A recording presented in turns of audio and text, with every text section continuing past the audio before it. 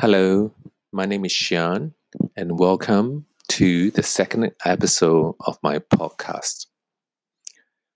I recorded this conversation with a high school teacher 2 weeks ago because I got curious as to the background work that schools and teachers have to do to take teaching onto online platforms like Zoom, Microsoft Teams, and Google Hangout. Yesterday, in the state of Victoria, Australia, the government announced some easing of the lockdown restrictions, and schools are reopening at the end of term 2. School reopening has been a divisive topic here. Some parents are supportive of the decision, and others are against it, because they reckon it is still too soon and dangerous to send children back. The teachers are also divided on this topic. I intend to record another episode from the teacher's point of view on how the safety measures of social distancing in school impact classroom teaching. For now, I hope you enjoy the conversation with Janelle.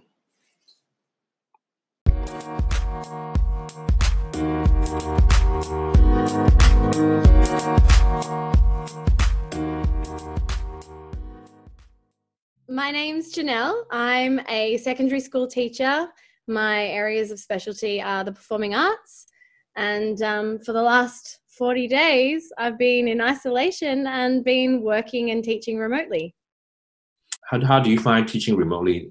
Is it good? Is it bad? Yeah, so teaching remotely, it's interesting because my initial reaction is I was really overwhelmed with the process and with the idea of having to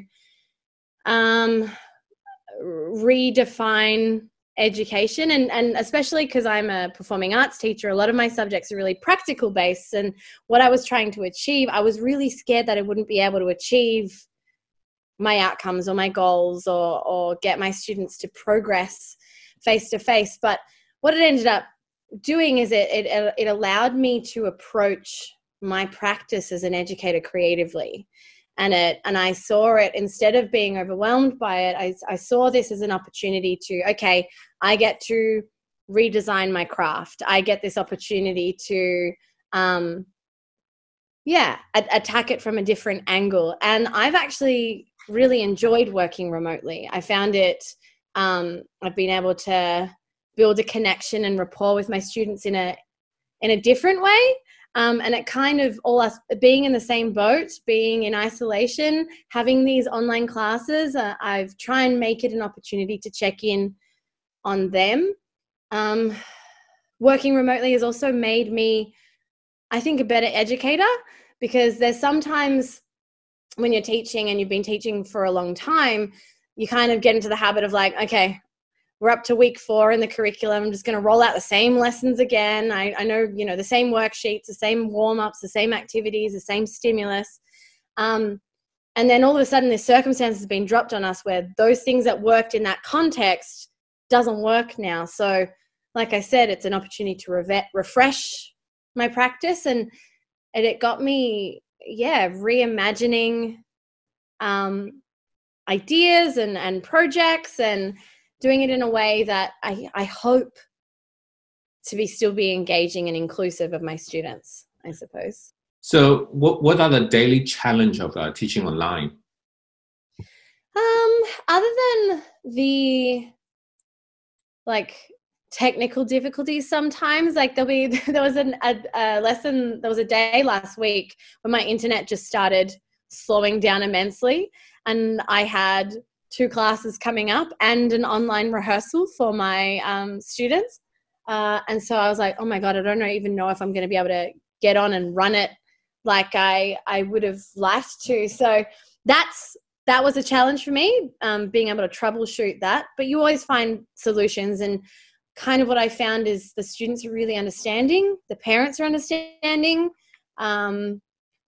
you know, my fellow colleagues are more like are willing to like jump in and support and help. But that's what I found one of the challenges. Like, what if everything goes wrong? What if the internet drops out?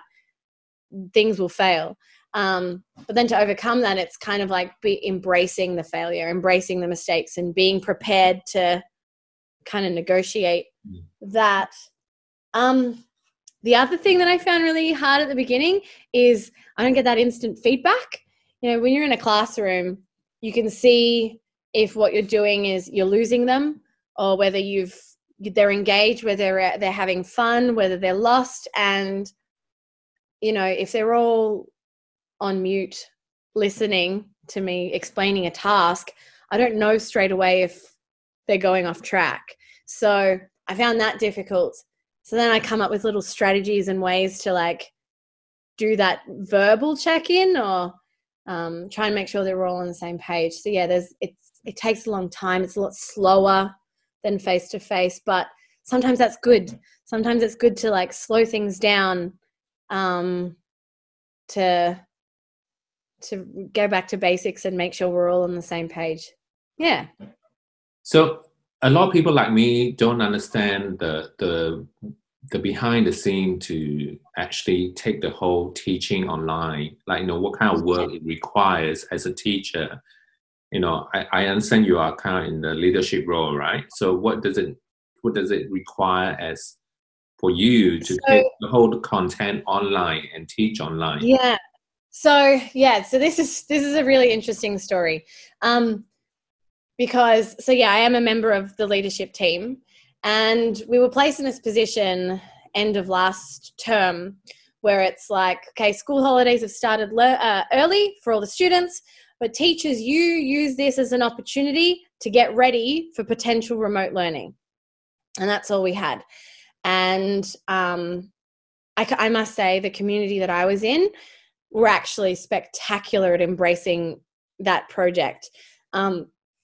Because we met every day, ran these like little online check-ins with the entire staff called Live with Lentini, where it was like my little radio show where we would have all staff and we would kind of troubleshoot the platform that we were using, share our wins, share our challenges, and kind of plan broadly for what this online remote teaching was. And our initial plan was we're just going to run the regular timetable, but via video conferencing. And then the school holidays happened. We did that for a week and we were exhausted. So we were having meetings. We were following a regular timetable. We'd have our period 1, 2, 3, 4. And there's this thing called like Zoom fatigue or online video fatigue that none of us had ever experienced before, but it was just 1 week and we were done. And so school holidays came and we're talking with the principal and the wider leadership team, and we realized if we end up working remotely, there is absolutely no way that we can expect teachers to teach online lessons back to back to back to back, let alone our students to have the attention span to sit at their computer screen and work for an entire day. Like, that's completely unattainable and unrealistic. So then we came up with this idea where it's like, okay, well, we're going to have a modified timetable where there are some interactive lessons where a teacher will check in with their class at least once a week, VCE classes, more than that. And then in and around those activities, we place independent learning tasks where the interactive lessons needed to have a component where there was collaboration, engagement. It wasn't just 72 minutes of the teacher lecturing.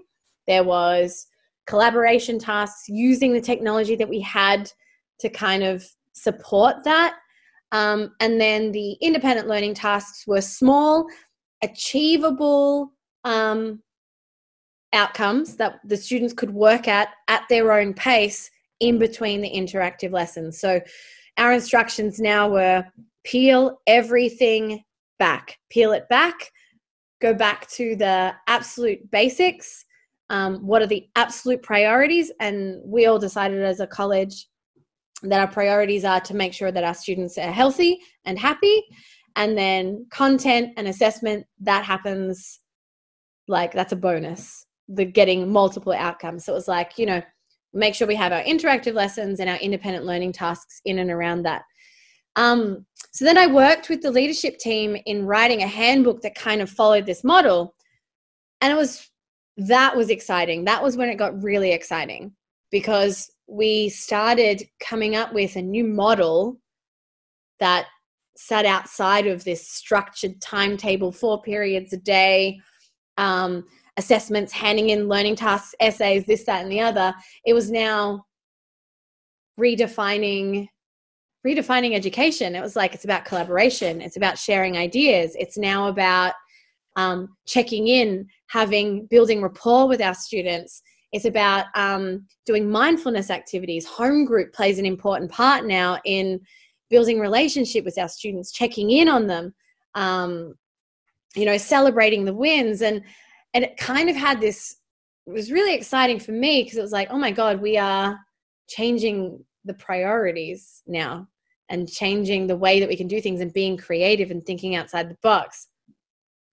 Yeah, so that's what we kind of came up with, and then we had to deliver it.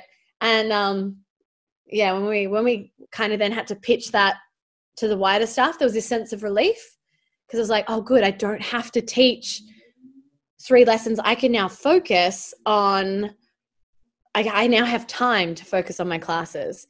And that was the feedback that we got from our staff after a few weeks of doing this new structure of interactive and independent. My colleagues were saying, I now have more time to actually focus and support my students' learning. I now have time, rather than trying to run to all these lessons. I check in once a week, and I have dedicated time now to provide feedback, and I can follow up students, and I can do like mini work groups outside of this timetable now.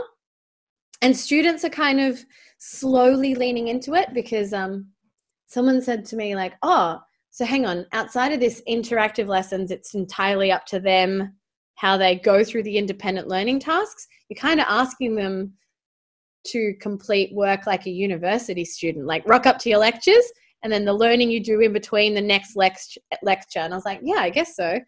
And some students have done it really well, because they've got that, they kind of understand, like, okay, I'll get through this learning task when I get a chance. Others have struggled because they still see the independent learning time as homework. So they'll log in and then like, that's it, I've done my lesson for the day, I'm done. And then it'll get to the day before their next interactive class, and they're frantically realizing, I've got so much homework to do. And it's like, actually the word homework is thrown out the window, everybody. It doesn't exist. It's now just independent learning. You get to it when you get a chance. And slowly but surely it's happening. The feedback we've gotten from our community is that this structure is accessible, because we're not asking too much of them. We made the goals realistic, and the goals are to make sure that our students are happy and healthy, which ideally that's what education should be, right?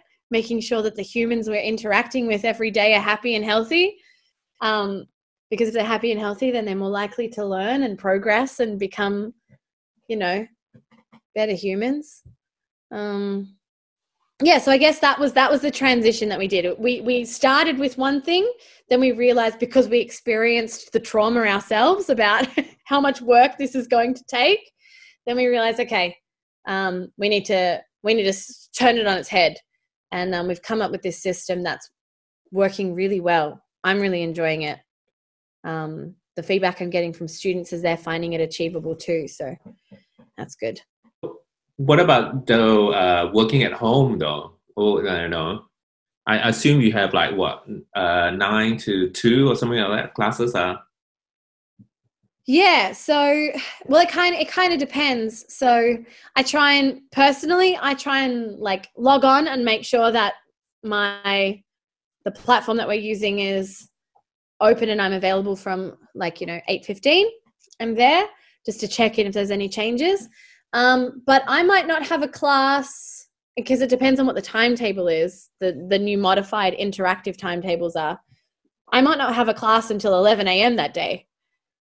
So I use that morning to catch up on go through my emails, contact students, read the work that they've submitted, and provide time to give feedback. Or I might have a class at 9 a.m. and then I use the rest of the day to go through all the other learning tasks and modify my interactive lessons. Like I'll trial a lesson, then I realize, oh, okay, this worked really well. I'm now going to change up what I'm doing next week to kind of really lean in on that. So yeah, the school bell doesn't really exist anymore. The changing of the guard, as it was, to move between the locker bays doesn't exist anymore. It's I try and make sure I'm walking away from my computer and taking my time and not trying to do it all. But yeah, so the working days, the way that my school's doing it is we're logging in for those interactive lessons, but we're still slowly working through the admin tasks, providing feedback, touching base with students, checking in with other colleagues, other staff, attending meetings, just to make sure we're all on the same page. And then most of us try and make sure we log off by 4:30 or by log off, because that's the other thing, trying to find that boundary, because my workplace is my home now. So making sure that, okay, what's my deadline? 5 o'clock. I'm still on this thing at 5 o'clock. Okay, enough. I switch it off and I make sure that I find time to live. It's actually been good. I've been quite disciplined with that, so, which is rare. Most teachers really bring all their work home and keep marking, but the remote teaching context means I have time to do it during the work day now. So I don't have to carry it on until 9 p.m. at night, which is good. So do you think school should open? I mean, school reopening, that's what I'm saying.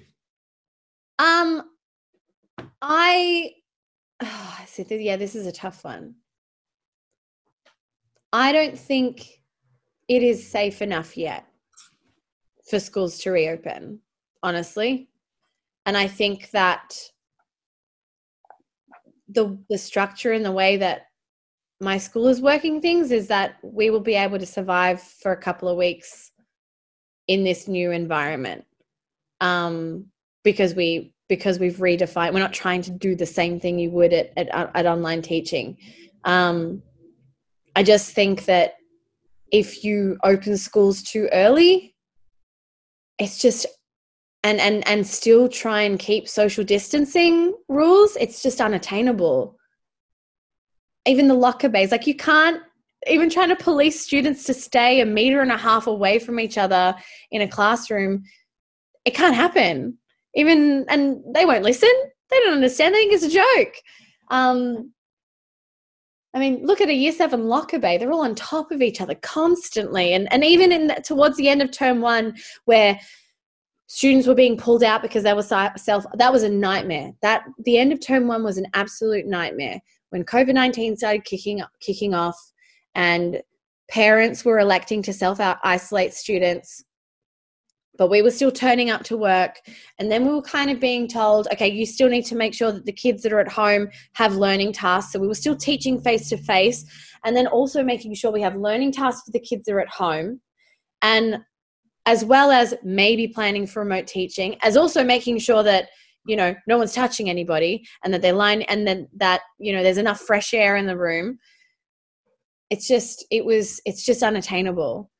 I think that when schools eventually open up, because obviously they have to, it can't happen as well, just like flick a switch and now everyone's back, 600 kids in one area back again, because again, that's not going to be safe either. But, maybe a year level at a time for 1 day of the week, or half days, or staggering things, that could be achievable. But when people say, like, schools are safe,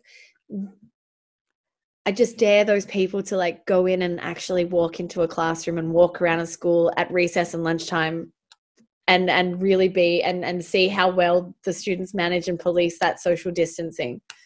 Because as an adult, it's exhausting. It's exhausting to try and enforce that constantly. Yeah. No, thanks. I will be going to your school. You sure? Yeah, sure. Any school, not just your school. Any school. Any school? Yes. Yeah, I know. So, yeah. What do you miss about classroom teaching? What do you miss most about classroom teaching? What I miss most is that connection of everybody in everyone in the space, genuinely. I miss, I think I said it earlier, just having everyone in a room laughing and getting feedback from each other and checking in and you know, being able to like noticing that, okay, someone's having an off day, being able to have that conversation, check in with that kid. It's harder when it's remote learning. So that's what I miss the most. So we're still running our online production rehearsals, but again, the priorities for that have changed. And so we'll all be singing together, but because of the technology, I can't actually have them all singing together because the feedback would be out of whack. So I miss seeing them all dancing together and singing together. So that's what I really miss, having them, you know, being creative in the one space. So, but I know that when we come back together, it'll be good. When this whole pandemic is over, and when you look back, what's something that you think you have learned, the most precious thing you learned, or something that you take out from it? What I think I've learned the most from this, and what I'll take away from this, is obviously not to take that connection that I have with my students face-to-face for granted, ever. And to make the most of that face-to-face learning time. I've also learnt my priorities in my curriculum area, and I've learnt how I can, you know, reshape and rework my subject areas to make them more engaging, both remotely and face-to-face. It's literally made me better at teaching, this whole thing, because I've just had to think of better ways to deliver what I want. So I've learnt that, and the lessons that I've come up with, I will continue running face-to-face, just modify it so they're all working together, I guess. What else will I learn? What my priorities are: connection, rapport, checking in with students. That's what the priorities should be, and that's what my priorities will continue to be now that if we're face-to-face. That's what I've learned from this pandemic. Oh yeah, I do have something else that I've learned from this whole thing. Okay. I think, that I think is really interesting. The role of technology is so important and powerful and can literally reshape a classroom. And I've seen educators, people that I've worked with, who are usually so resistant to embracing to using technology in the classroom, absolutely embrace it. And that has blown me away, seeing these people, you know, my colleagues who have been in education for 25, 30 plus years, learn something new. And I think that's great. And I think that's fantastic. And even though the pandemic is awful, it was kind of the perfect opportunity to develop everyone in this new context to embracing technology. There's no excuse. You can't just say, no, my worksheets are going to work now. You can't. It's not going to work. They kind of had no choice but to embrace the technology. So I think that was actually a real positive that came out of this pandemic. We developed as a school and as professionals because we had no choice. What are you grateful for today? What am I grateful for today? I'm grateful that getting faces from I'm grateful for my husband, because there is literally, I feel very privileged that I'm in isolation with somebody that is supportive, that is kind, that helps me come up with creative ideas. So I'm really grateful that I have that support network in my life to help me get through this, because it would drive me crazy if I didn't. I want to thank Janelle for her open and candid conversation. If you like what you're hearing and want to listen to more, please subscribe to my podcast and spread the word. Thank you.